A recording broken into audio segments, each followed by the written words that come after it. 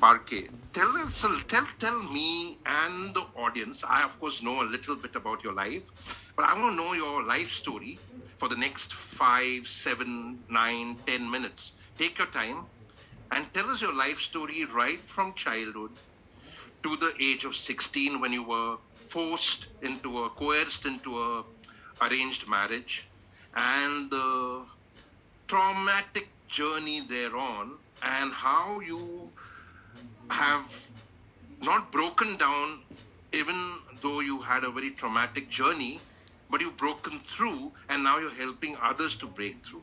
So it's exactly 7:04. For the next 10 minutes, I just want to hear you speak about your story. Please tell us. Thank you. And wa alaikum salam wa rahmatullahi wa barakatuh. Namaste to everyone else. Thank you so much for this opportunity, Jerry, and for everyone else who haven't heard about my story. Now, I was born like everybody else. Yes, I'm not alien, even though I thought I was. But I had a mom and dad. And the thing is, I only remember living with my grandmother. I didn't know what age was it. I asked, didn't get the answer. I wanted to know why. Why was I living with my grandmother? What did I do wrong? Or what have I done that was a big sin or a big thing that I had to be taken out of my family house? But nobody can tell me, and I couldn't ask those questions because I was scared. What if they threw me out too? What will happen to me? Now, at the age of, I would say 6, 8, between those time, I was going through sexual abuse at the time as well with someone who was close to the family, that I was so scared to even say anything about that. I didn't put that in my book, so when you're reading, it's not going to be there because I wasn't ready to actually share that.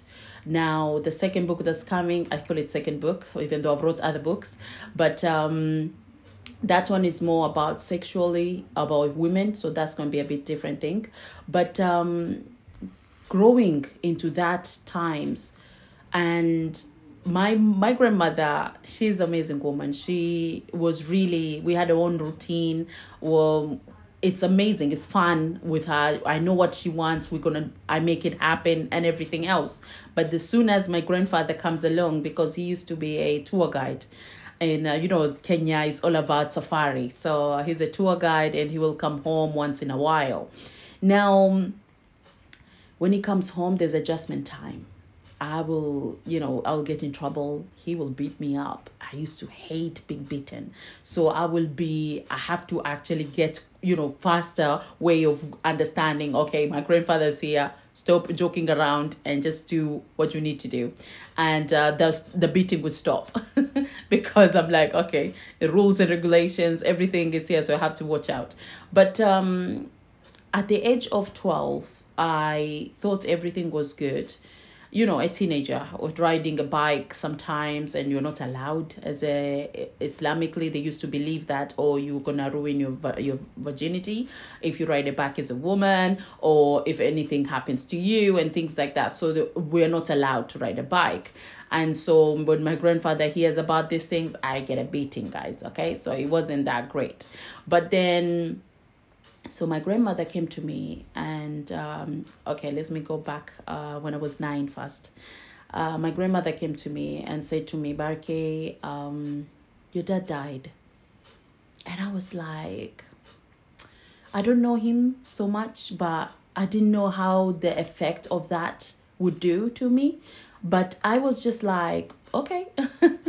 I didn't say or do anything. I was just like, okay, I was 9. I don't know what to expect, Even though when he used to come and visit me, I remember his shadow standing on the doorstep and he will watch over me. And I will be, the only thing that I really, really want to do is actually be close to him. I just want to know how it is, how close he's going to be. What is he going to say to me? And so when someone tells me your dad is around in the mosque area fetching water and things, that I run, I'll just go there and just be with my dad. But then he will take me and was like, when he's finished, put me in the car with my siblings, and I will look at my siblings and I'll be like, you don't know how life is, It's like, you're so lucky to have this man in your life. You're so lucky to be driven up and down and things like that. And then it will be around the corner and he will be like, okay, Barke, you can go home now. And I'm like, I don't want to go home. I want to come with you. So when I was told my dad died, I was a bit sad. But then at the same time, I was just a child. So I didn't know the effect. Anyway, on his funeral, I saw my mom. And my mom was very sad. She's a fair lady, okay? So she's kind of whiter skinned than mine, as you can see. And so her hair was all shaved. And she looked very sad. And she just had a baby, like 3-month-old baby. And my dad died. So I was just like, what's happening, Because my grandmother was there. This is my mother's father. And she's the stricken one, okay? And you don't want to be close to that woman. I'm telling you, she's scary. So for me, when I heard that they're going to live with her in Zanzibar. So from Kenya, they're going to Zanzibar. And I was so excited because I'm not going with them. I'm glad to be around them, I'm okay with that. But then I looked at my siblings and I was like, now they know how I feel, kind of thing. Because my dad's gone. And now we all kind of, we don't have a father now. And so at the age of 12, my grandmother came to me and she sat down next to me. She sounded very unhappy. I didn't know. I was just looking at her and I felt something. And she asked me, Bariki, what do you think of going to Zanzibar? My father, when he was alive, he used to take us every once a year to Zanzibar because that's where his families are and my mom's family. So it's kind of like a holiday. And that's what I thought is going to be a holiday, yeah? I looked at my grandmother. Because usually she doesn't ask me these things. I was like, why is she asking me? But, as a child, you can't say anything. Anyway, I was quiet. I was just like, I don't know. You're the grown-up. So anyway, packed my bags. I was shipped, in the boat. I was shipped to Zanzibar, coming out of the port, and I'm looking around. I'm like, oh my God, it was so busy. And a woman shouted my name, Barke. I was like, yes. I looked up and I saw this beautiful lady looking at me. And I'm like, who are you? And she just looked at me and she's like, I'm your mom. I was like, what? I've got a mom.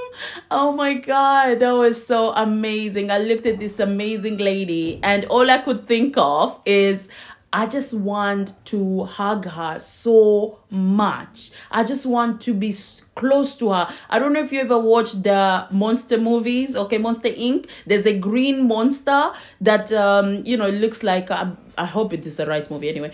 It's like a jelly and he loves hugging. So every time he hugs someone, they go inside of him and it's so funny and they have to bring it out. So I want it to be like that. So, and I looked at my mom, she took me and I was just staring at her, really, literally staring at her all the way home. And she didn't say anything. She was just smiling.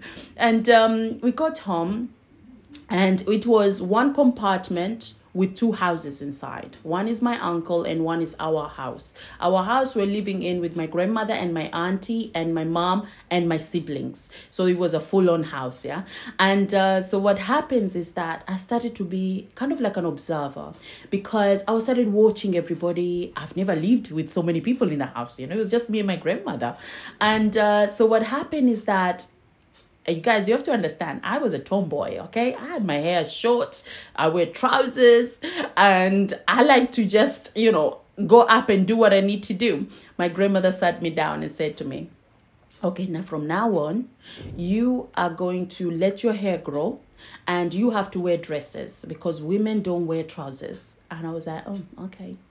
And so I had to follow the rules.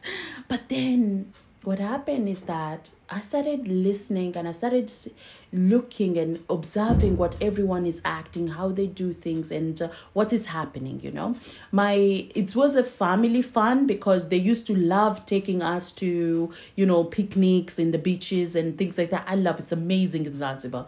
But the inside of the house, my grandmother used to have this habit of saying, you children killed your dad. Now you come here and you want to kill me. And I was like, how can she say that? But then you can't ask, you can't say anything. So, and then the way she was acting, she was like, the food will be cooked, yeah? And when the food is cooked, she will take all the meat or she'll take all the fruits and she'll hide it in a room. But then when the food starts to get off, she will take it out. Okay, eat, children, eat. And I'm like, this doesn't make any sense, And another thing was that she has this habit. My uncle, who's looking after us financially, he's the one who lives in Saudi Arabia at the time. And when she's in a call with him, she used to say to him that, don't worry about these children. All these girls are bad. They're horrible. You don't need to send your money to them. They don't need to go to school. Girls don't go to school. No. They're just going to get married and they go to their husbands. You don't need to worry about it. You look after your sister's children because they're all boys. They need you. They're our investment. They're the children, not these ones.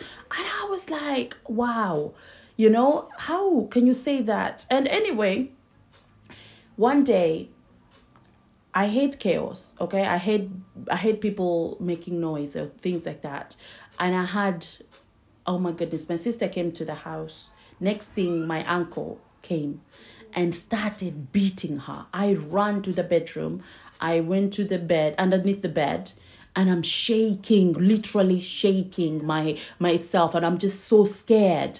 And what happened is that hearing all of this going on, my sister got away and ran to the toilet. She closed the door and my uncle didn't get in time. So he couldn't break the door. He couldn't open the door. A few minutes later, my uncle left and my grandmother went to the door, knocked on the door and said, hey, they called my sister's name. It's okay, I'm here. You can open the door now. And my sister loves her grandmother so much. She opened the door. When she opened that door, my uncle came in and finished the job. In where I was so angry. I kind of like brought my dad kind of in front of me. And I said to him, why did you have so many children?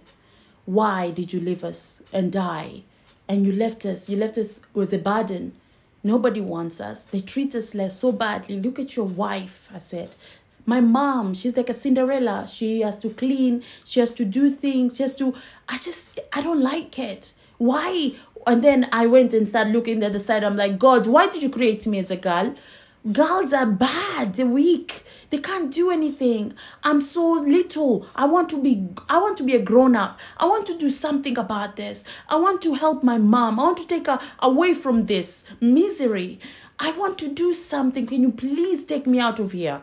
Take me to a country that I can help, that I can do things for myself, and I can help my family. Take them out of this poverty. I don't care what you do, what's going to happen, but just take me out. Anyway, my uncle, okay, even though he does beat us up, I got only once maybe a slap on the face, but he used to be my favorite person, okay? He used to bring tourists in the house, and I love languages, so I love speaking English and French was my favorite language. I was always failing Swahili, my own language, and Arabic. I was always the last. Trust me, it was, that bad. But so when he brings them, I speak with them and then we create a rapport. So for him, he gets a good relationship with his clients. So when they come back, they will use him again. This time, my auntie, when I came back from school, and I was working so hard in school to show that, look at my qualifications. You look at what I'm doing. I'm the first in class every year. So keep me in school. You know what I mean? That's what in my head I'm like projecting to them. And I'm like, come on, I'm doing great here, yeah? And at one time, I was so upset. I written a letter to my grandmother, and I wrote that letter, and I was crying, and I was like, please come and get me. I don't know what I did. Please forgive me. Whatever I did, just forgive me. I'll be the best granddaughter ever. Just come and pick me up, please. And I put this letter and I gave it to my uncle. I never saw it back. I saw my grandmother came to visit me. She sent me bras. I didn't have boobs at the time, so it was like, okay, thank you. But I couldn't even say to her anything. I couldn't tell her. I just let go. So at the age of 15, my auntie came to wake me up after school. I have a nap after school. She called me, Barke, your uncle needs you. And I thought, oh, another tourist. Yeah, another tourist came. I put on my lovely gown and I went there. When I got there, I was like, who's this? You know, because usually, okay, tourists in our country is a white person, okay? You're meeting someone who's black and you're like, what's going on here, you know? So I was like, okay, I was guarded and I was like, I'm not saying anything here. So, and then this man started speaking Swahili as well. And I was like, oh, okay, something is going on here. And I looked at my uncle and he started asking me personal questions like, oh, can I have a photo of you? I'm like, what? No, photo of me. I looked at my uncle. I was like, oh, what's going on? No, I don't have any photo of me. And then he was like, oh, what about school and things like that, where what you're doing in schools? And I was like, they never asked me personal questions. This is weird. So I looked at my uncle and I was just like, can I go, please? Because I'm not answering anything. Anyway, I went back to the house, the next door house. 5 minutes later, all I hear people screaming in the house. And I'm like, what are they screaming? What's going on, And I went to the living room and I'm like, what's happening? He said yes. I'm like, what do you mean he said yes? Who said yes? He said yes. Well, like, who said yes? The man you saw. He wants to marry you. And I was like, what? What do you mean he wants to who? What? Me? Nah. I'm doing good at school. And I'm just like, no. And I thought, it happens before, trust me. My sister, she got engaged and then they changed their mind, yeah. So I'm like, this man is going to change his mind. It's not going to happen, yeah. So 1 year, I was taken out of school and I started to be taught how to be a wife. So lessons. I had to learn how to cook. I had to learn how to wash up and how to be a good wife, okay? And nothing else about you is about looking after your husband. At the age of 16, I got married. At that year, people thought in school, I had some people, they were questioning my sisters. They're like, oh, but is Barke pregnant or something? That's why she's been taken out of school. And I'm like, no, but I couldn't say anything. Nobody knows what happened. Anyway. And at this time, you were 16 years old. Yes, so they waited for 1 year. Yeah.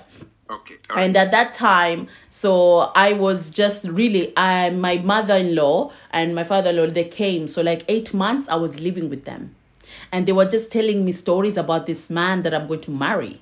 So I fell in love with them, you know what I mean? And I was just like, okay, this is good. So I was living with my in-laws for nearly 8 months or so. And because she's a white lady, my in-law. And so English for me was, I love it. So it was really good. And we get along really well. Anyway, I met his brother. He was totally different from my husband at the time.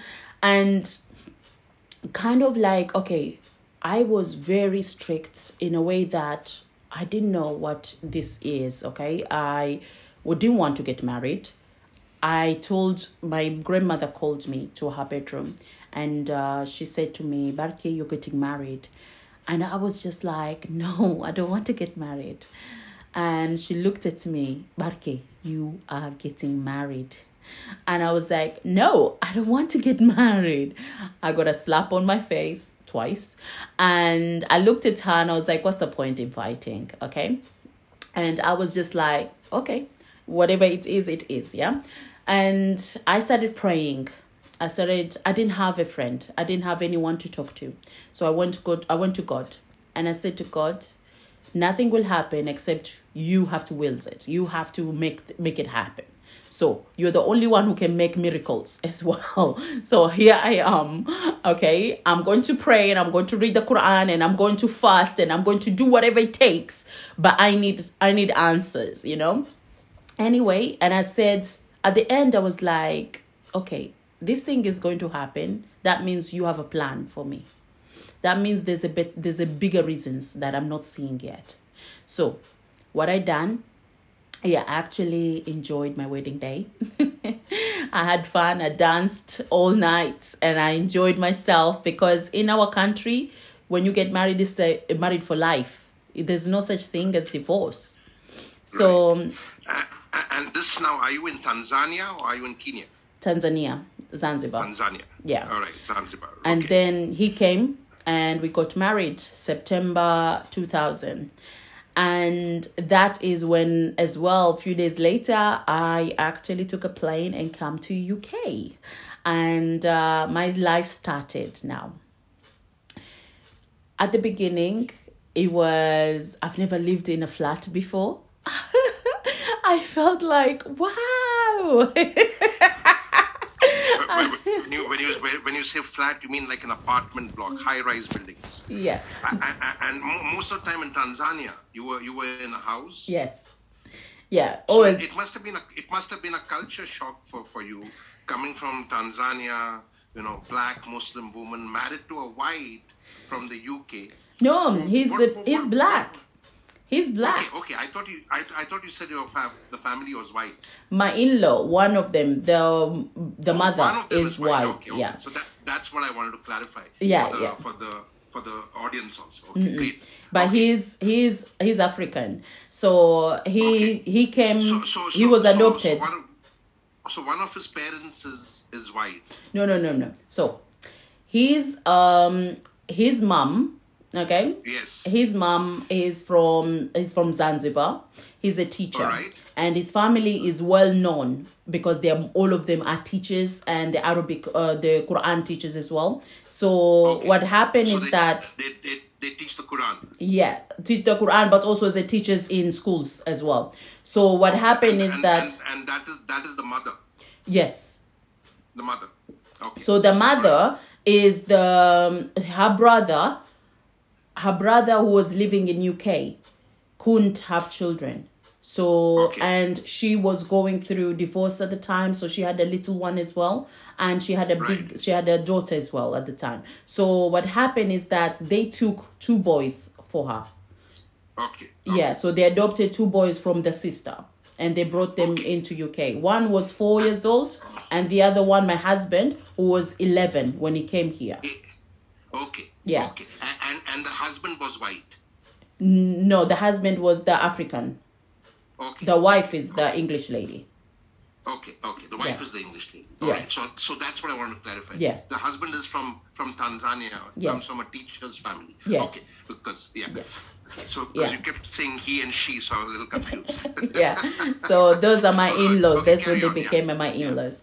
Now, Right. I came to London, to UK, and the culture shock, but it was nice at the same time.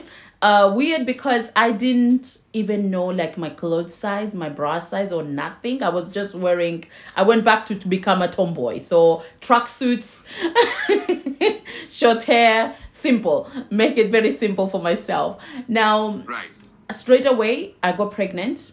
By November, I found out I was pregnant, my first child. After my first child, it was very quickly, I got pregnant again on my second child. Now, life at the time for me, it was really, I didn't even feel like I kind of existed.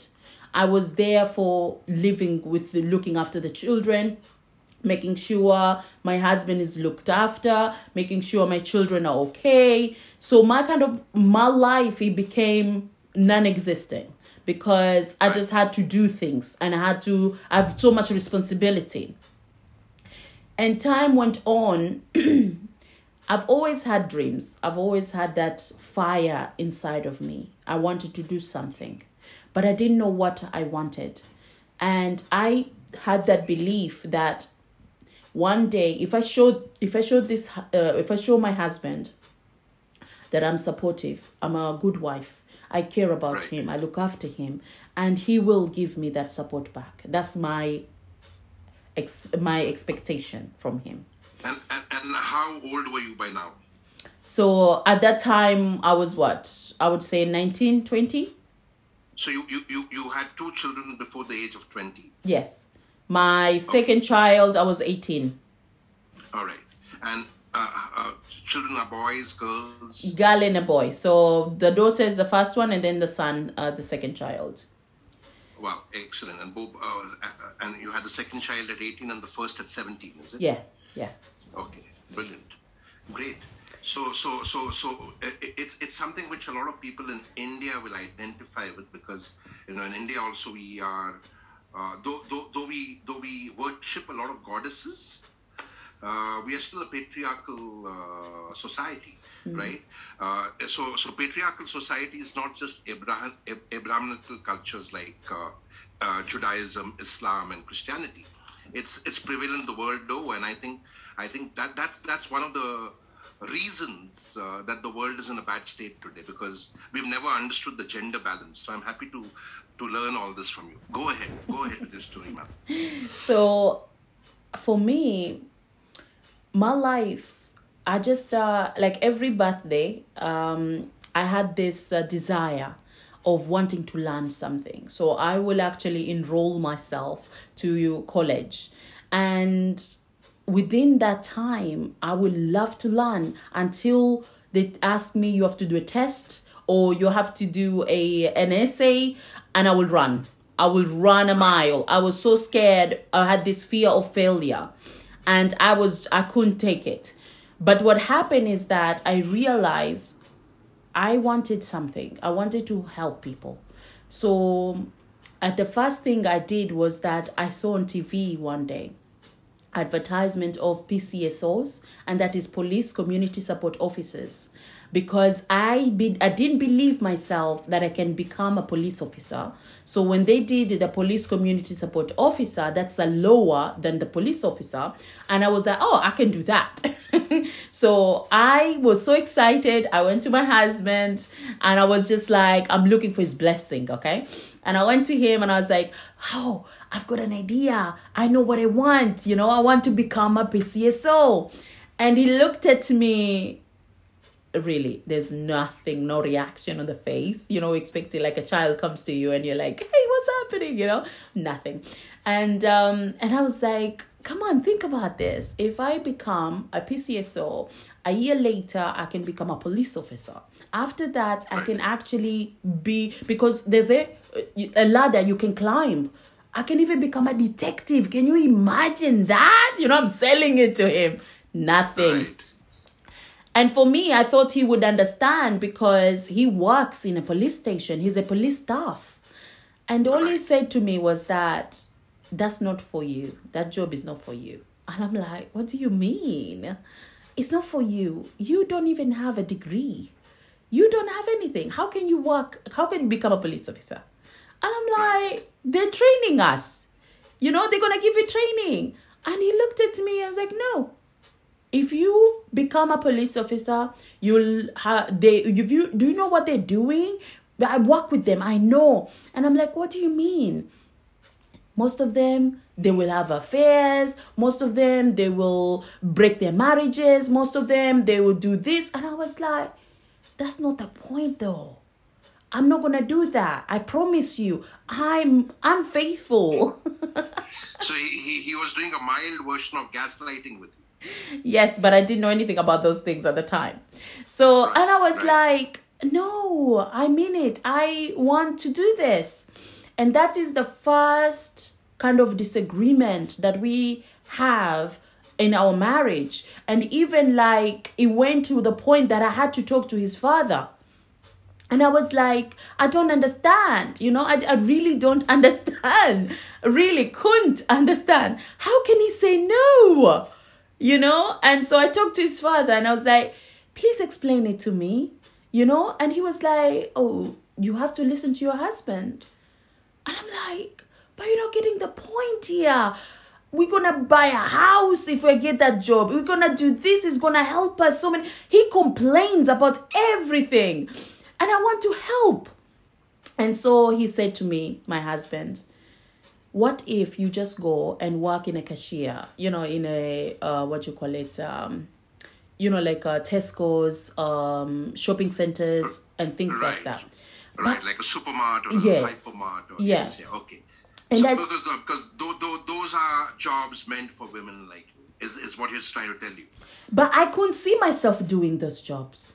Right. And so because for me... he was trying to put you in a box. Yes. Thinking, because he's already done the gaslighting with you, made you kind of doubt your own self-esteem, made you doubt your own ability. And now he's trying to again put you into a box by saying you can only do something like this, yes. like a retail salesperson. So that's exactly how many men the world over manipulate the women to make them think that they're inferior without realizing that, exactly. That if you just kind of understand how equality works and how the other all genders, not just the female gender, but even unfortunately the world over we don't have respect even for the other genders like the LGBTQ gender. And I think that also is a manifestation of the patriarchal mindset which is advocated in most religions. Yeah. I've always tried to figure that if Adam and Eve were created by God, and I'm not a believer in God like I told you before. I don't believe in God or any religion, but if God was this almighty powerful person who could create Adam out of nothing, why was he a misogynist to create Eve out of Adam's rib? Why could he not create her also from nothing? So sometimes the Holy Scriptures completely befuddle you. They confuse you. And that's how I stopped believing. But anyway, okay. go ahead. Well, that's another thing. We have to talk about that another time. But right. But end of the day, so what I said to him, I was like, I can't see myself doing that job. So he said to me, what about teaching? And I was like, that was part of my list that I wanted to do in my life. So I was like, okay, let me try that. Yeah. So okay. I went, because my children at this time, they're still young. And so in the nursery that my daughter went, I applied to go to become a nursery nurse. And I did it for over a year. After that, my children went to primary. I also did again, I applied to become, assistant into the school. But the thing is, I started finding myself that I don't like it because the smell is different. I don't know. There's a weird smell that I used to have this. And then the noise of children in a school, come back home, there's children making noise. I was just having migraines after migraines and I couldn't take it. It was really unsettling for me. And I even, after my children, they were starting to get ready to go to, at the time, they're still in primary school. I also applied for the disability assistant in a secondary school. And I did that as well. At this time, while I'm doing that, part-time, I'm also doing a mother's group. We were doing sewing.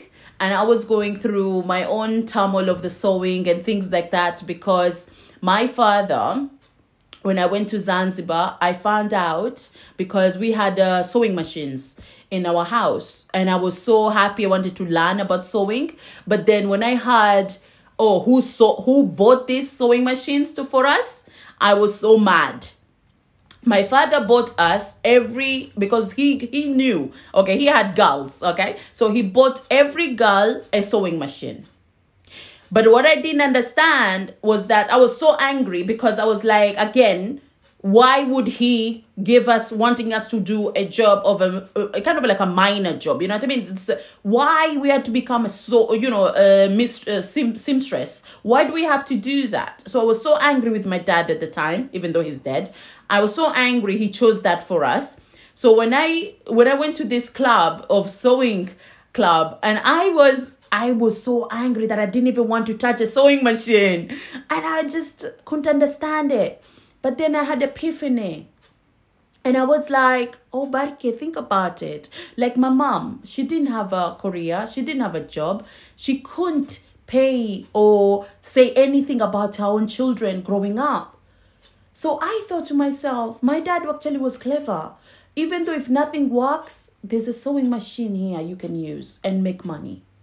So I thought to myself, oh, so it's like a fail kind of switch, kind of, you know what I mean? It's like a safety fail thing my dad was creating. He didn't say that you have to. He just put it there. It's there to use. You can make money with it. And I was like, oh, okay. I'm fine. I'm cool with it now. I can go and sew. I can do the sewing machine. And I did.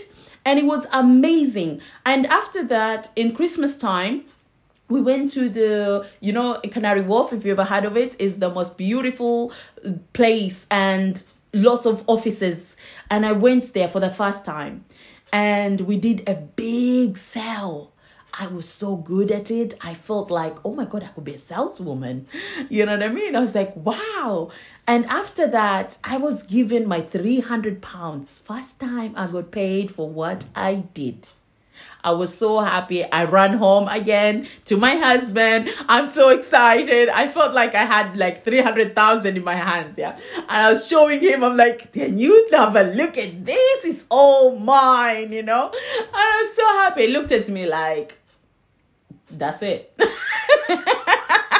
So Barke, all the gaslighting is happening now. In the next 3 to 4 minutes. When did you take that step? Because your family also didn't want you to get divorced, because divorce has a stigma in your community, in your religion. But when is it that you decided to take that step to become independent, move on your own? And how old were your children at that time? If you could come to that part. Before I come to that part, first of all, I have to tell this part of knowing what was happening. Because before, when, like you said, the gaslighting and all these things that was happening, I didn't know. I wasn't aware. Right. So my children were still young at this time. And what happened is that I heard on TV that there is a scheme for key workers. Key workers is the people who work in the government, especially nurses, doctors, teachers, police staff, or police themselves. They will get a grant to help them buy the first home. So I was so excited, and I told him about this. He didn't listen to me, but then a few weeks later, he came back home and he said he's going to do it. I was like, oh, yes, first time he listened. Yes, I was so happy. So he applied, and this is the thing about my husband at the time. When he applied for something, or when he put himself forward for something, he gets it. One time he gets it, and I was so envious with him about that. So I was so happy, and I was like, yes, we're gonna do it. Yeah. He sent me this. He gave it to me. This like kind of a certificate, the way it looks, and it tells you 50,000 for the deposit for the money. I was so happy. I looked at that 50,000. I was like, yes. And I was like, okay, let's go. Where are we gonna live? I was like, I don't even know London. I don't even know anywhere. Yeah, and I don't care. Just let's find a home. We were taking too long.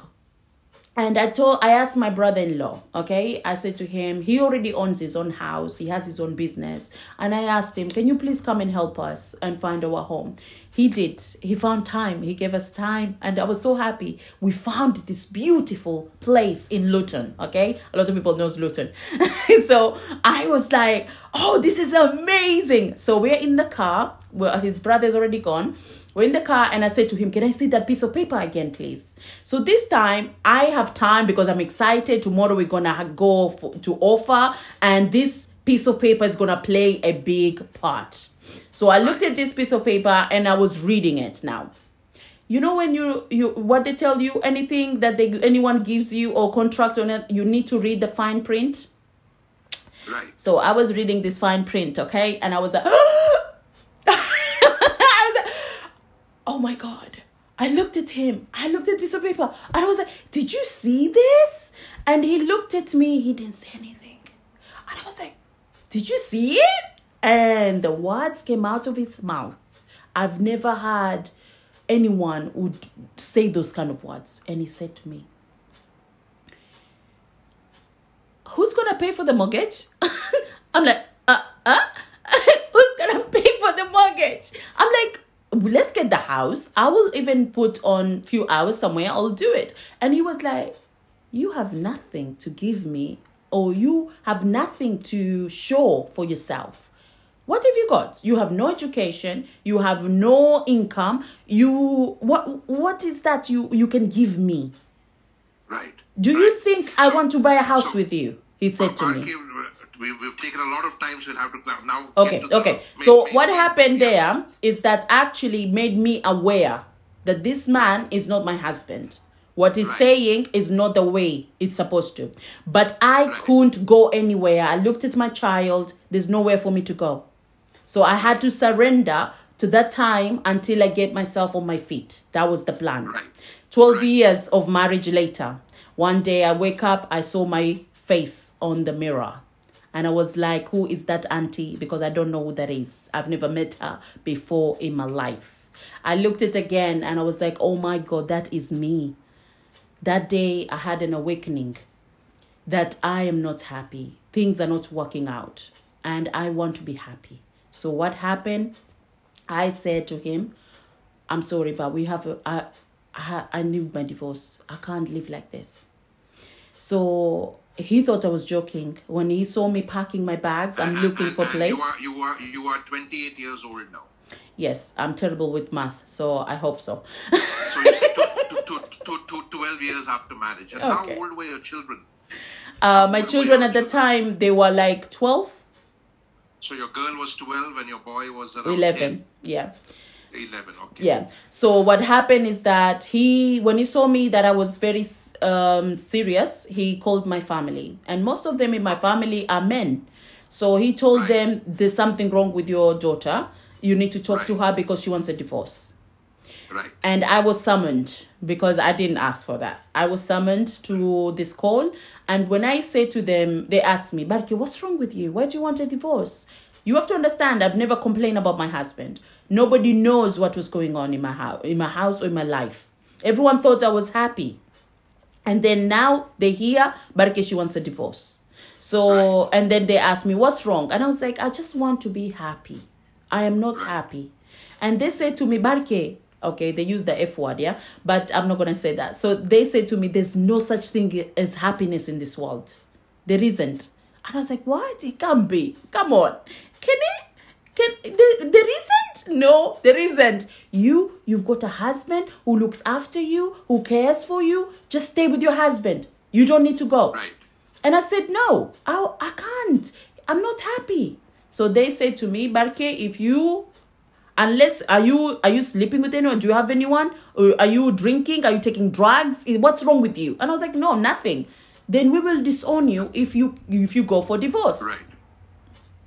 I was so scared. I went back to my husband. 2 years later, I was started doing, since the day that happened to me in the car when he said those things to me, I started journaling. Right. And I started asking myself why my marriage is not working. What's wrong with my life? What's happening with me? 2 years later, after I tried to leave him, one day I sat in the kitchen and the answers came to me. Right. And I saw him for the first time in my life that he's a human being.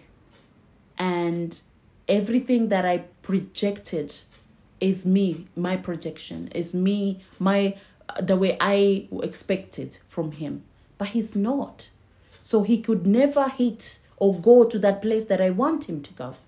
So it wasn't, but the thing is, what he wasn't satisfied with me as well is because he as well has his own weaknesses and is a human being. You know what I mean? So first time I saw that and I know deep down. And that's when I had clarity in my life. And the fear that I used to hold, because he used to tell me, Barke, no one will want you. Nobody is going to take you in. Your life is going to be horrible. You're not going to be successful in life. And all those things, all those fears that I had in me, I was so scared. And I was like, no, I'm not scared anymore. I sat him down. So he basically kind of created that fear psychosis for you and made you feel like a victim. In psychological studies, it is called the victim mindset. Yes. So did you finally divorce him, or Yeah. did you continue to live with him, and is he still with you? What is it now? At that time, I actually sat him down and I said to him, we're done. And this time, Okay. you can call the queen or you can do whatever you need to do, but we're done. I'm not going back Right. now. And I actually did that. So what happened is that... So you were around 31 or 32 years old at Yeah. this time? Yeah. Okay. And I actually had to take my own divorce petition and going to the court myself. I had to walk far away, like about 4 miles, to go to the right court and put it in myself. It took me a year to get that divorce. It took another 2 years for him to leave the family home. Right. And how many years back was this? This was, when he left the house, was 2017. Right. And so that's like 4 years ago. Yeah. And but Barke, you were not a person who while in the marriage, because of the gaslighting and the way he made you feel. And one of the things which men do very, very effectively, including men in India, because India is also a feudal, patriarchal society. And one of the things men do very effectively is, instead of encouraging the woman to work and be independent, the men will always tell the woman that, don't worry, I will take care of you, I will buy you what you want. And the woman doesn't realize that what they're doing is making you financially and economically dependent on them. So, and that's a very subtle, I call it very subtle domestic violence. Yeah. Because the woman is not realizing what is happening with her. But before we come to that, you said for the first time you opened up about the abuse and the sexual abuse that you faced as a child. Was that at the hands of a close family member? Or how did that happen? I know you're going to speak about it more in your next book, but if you just want to tell about what is the kind of trauma that left you with from that time? Because you said you were 6 years old at that time. I felt that I didn't have any trauma with it because I didn't live or I didn't hold any grudge or anything with it. So you let go. Yeah, I let go. Very nice. Yeah, because for me, I wanted to know what was, like what is happening or what did I do wrong or whatever. But no, I let that go because it didn't affect me. The problem... So it was just one instance? No, it was many 6? instances. So it happened over a long period of time? Yeah, I would say more, maybe 2 years or 1 year. Was this person very close to you in the family? It was... his wife is, so his family are our landlord, my grandmother's landlord, but his wife was a seamstress, so I had to go there. That's the only time, because I had to go there to do my fitting for my clothes. So when he opens the door, he would take me to his room, to another room. And did you tell your family about it, and was he exposed? No, you did not. I couldn't. So you dealt with this on your own as a 6 to 8. I actually did talk to my friends, or my little friends. Yes, but you're dealing with all this agony as a child who's just 6 to 8 years old, because it happened over 2 years. Yeah. And we'll learn more about that from the lessons in your book. Yes. So tell me, Barke, interesting name of the book. What is your name, right? Yes. I before getting into this, I want to give you a little background about the books I write. I write about stories of real heroes like you, and I want to feature you in one of our books now called Karma Karishma, about how all of us in life have brokenness, but when we break, we don't give up and break down. We persevere to break through, like Barke.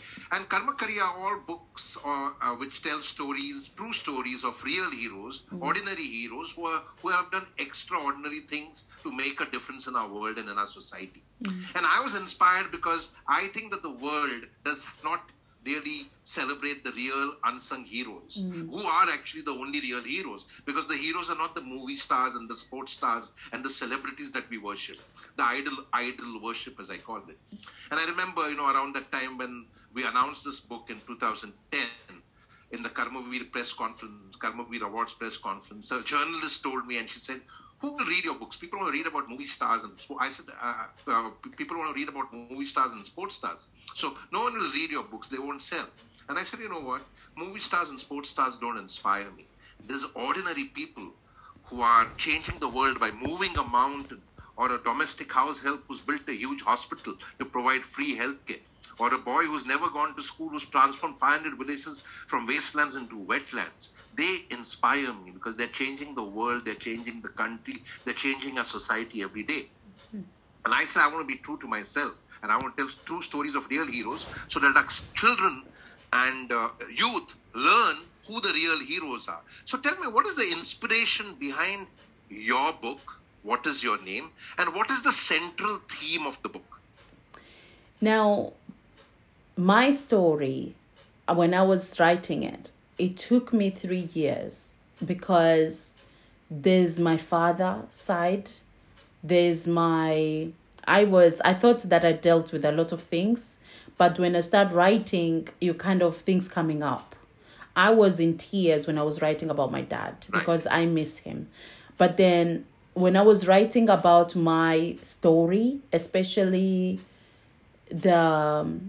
see through my eyes, that chapter, what was going on in my marriage and the problems that happens. And that's what happens when you put pen to paper. The emotions, the feelings, the words flow. Yeah. And nobody, I mean, the keyboard can't do that because the moment you pen to paper, the thoughts flow directly from your brain onto the paper. And it's amazing how the writing just happens automatically, naturally. So go ahead. I'm just sharing some lessons for the audience as you speak. So what happened is that in 2018, when I went back to Zanzibar, I went back to Zanzibar as a divorcee, as a single mother, as a woman who is flourishing in our own journey. I'm coming out as an entrepreneur, as a public speaker, coach. And when I was telling my story to these young ladies, and my mom, my sisters were in the room, I wasn't scared. I felt free. So what happened is that people are start hearing them. Me too, me too, me too. It happened to me as well. Right. And what happened, I was still writing my book at this time. So I actually stopped for a second and I said to myself, Barke, who are you writing your book for? I'm writing for the Barke who is going through right now.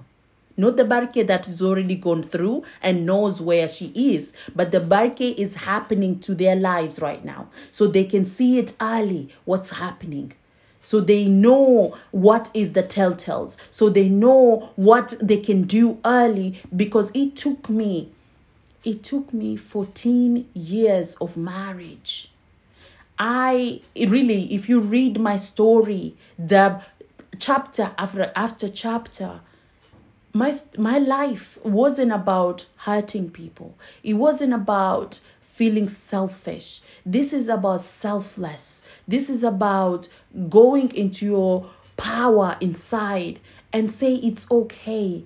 But also knowing and understanding that you went through all of these bad, horrible times of your life, and being able to say, I forgive you. I am okay. Looking at myself, when I remember I was underneath that bed and I'm angry with my dad, I made a promise to myself never to have so many children. And I did that. I didn't have so many children. And another thing was that I was so upset, and I called God and I said to God, take me away from this country.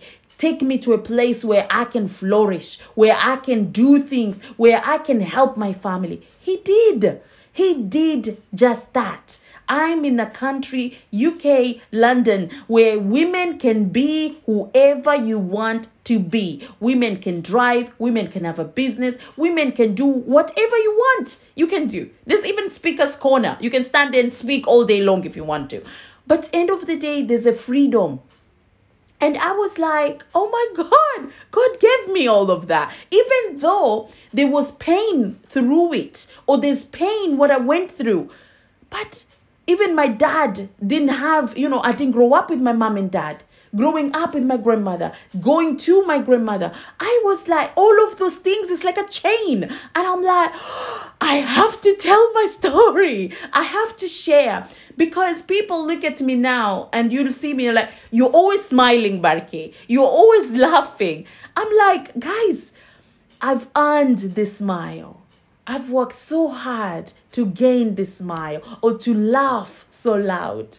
I am blessed. I am so grateful. So my book is for all the women out there who are going through either education, who are suffering from abuse, or who are suffering even from themselves. They don't believe in themselves. Even if they feel that, oh my goodness, no one is beside me, or no one is around me, nobody is coming to get me, or the horrible life, the injustice, the cruelty, the poverty. All I'm saying to you, you have you. You Absolutely. can be your own hero. All you need to do is 3 things. You have a freedom of choice.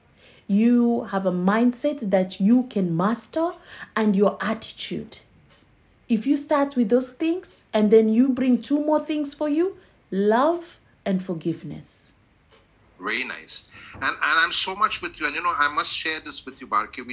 We have oratory experience, which is what we do in corporate gatherings, in award functions, in annual meetings of business houses, associations like Rotary, Roundtable, Lions, BNI, etc.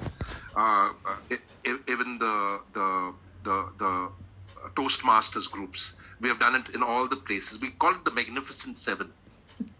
And the Magnificent Seven is stories of people who are broken but refuse to break down and have chosen to break through.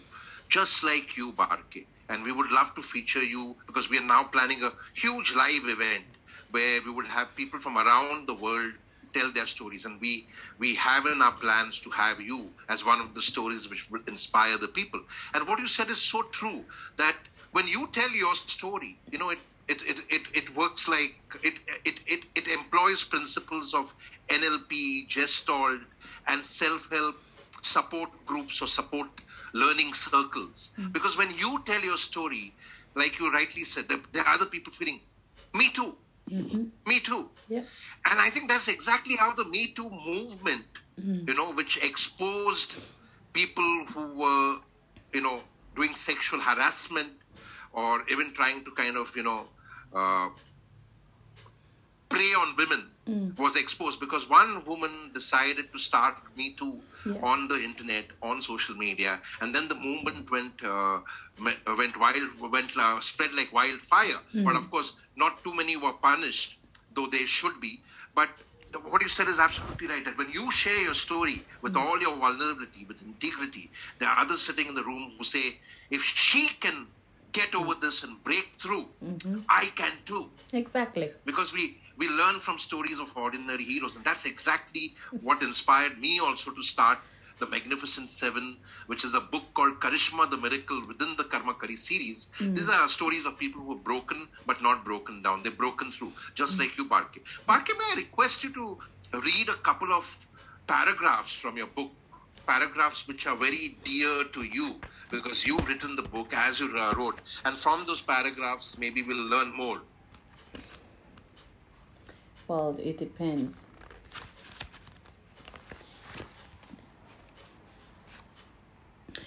Okay.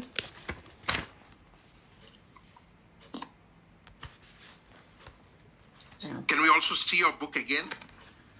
Oh, very nice. I should get a signed copy from you soon, yeah? Yes, you will. So, this one is chapter 9, Fail Your Way to Success. Okay. Owning your story and loving yourselves through that process is the bravest thing that we'll ever do. Alan Watts. I stood up on the stage, very excited to be speaking at the Excel in London. It was a year before when I knew I was born to empower others through public speaking. And that was when I promised that I would speak at the same venue as I thought that there needed to be more women speakers. And here I was. It had come true. I was speaking with the best speakers at the BestU Expo, and I had a stand with my banner, business cards, flyers, and chocolates to introduce my name clearly in the field of motivational speaking. I had my dear friends and coaches who had come to support and encourage me. I was so grateful to have them there. Joshua Lee Graham, Safia Mohammed, Fatu Kasamabayo, my